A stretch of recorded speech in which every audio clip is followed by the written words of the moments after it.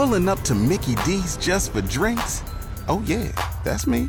Nothing extra, just perfection and a straw. Coming in hot for the coldest cups on the block. Because there are drinks. Then there are drinks from McDonald's.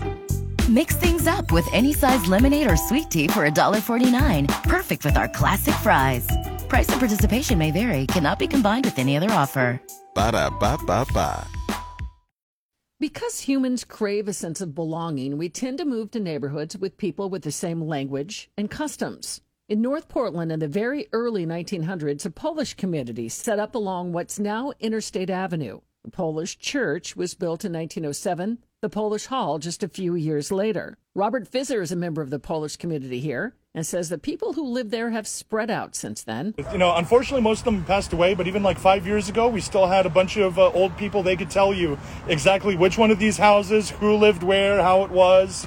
Once I-5 was built, it actually just kind of cut straight through the Polish community. And of course, once people started getting cars, moving a little further out. So historically, this is the Polish neighborhood, but it hasn't been particularly Polish aside from the hall and the church in quite a while. Most of the people who immigrated, probably it was their grandparents or their parents who came, not them. A lot of members, at least from this immigration wave, they came in first through Canada and then they came down here. So a lot of my peers here, they have triple citizenship. They've got Polish, Canadian, and U.S. citizenship. But we have families that are coming in on shorter-term visas. I know Nike and Intel have huge presences in Poland, and they occasionally bring people in, whether for training, for short-term things here to the U.S. So that the younger generations wouldn't lose sight of their Polish heritage, Portland has had a Polish school since 1996. Anya Morzinska is a parent, teacher, and volunteer. Classes meet every other Saturday. Geography, history, culture, cooking, and dance is taught. We keep Polish traditions alive. We have children who just came from Poland with Polish parents. They speak fluent Polish and very little English.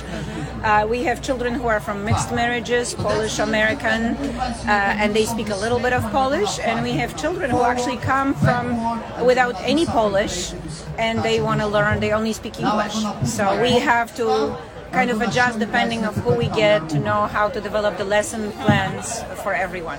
I would imagine for the parents and the kids who just come here, it's kind of a comfort because it's someone that knows their customs and their traditions and their language. Yes, it's very much so. So when I came here over about 20 years ago, it was wonderful to find a Polish community. It was very comforting to be taken by this group of people who are very welcoming and to dive in, start volunteering. Just over 1.5% of both Oregon and Washington's population are Polish. The city with the highest concentration of Polish immigrants in Oregon is Jeffers Gardens near Astoria.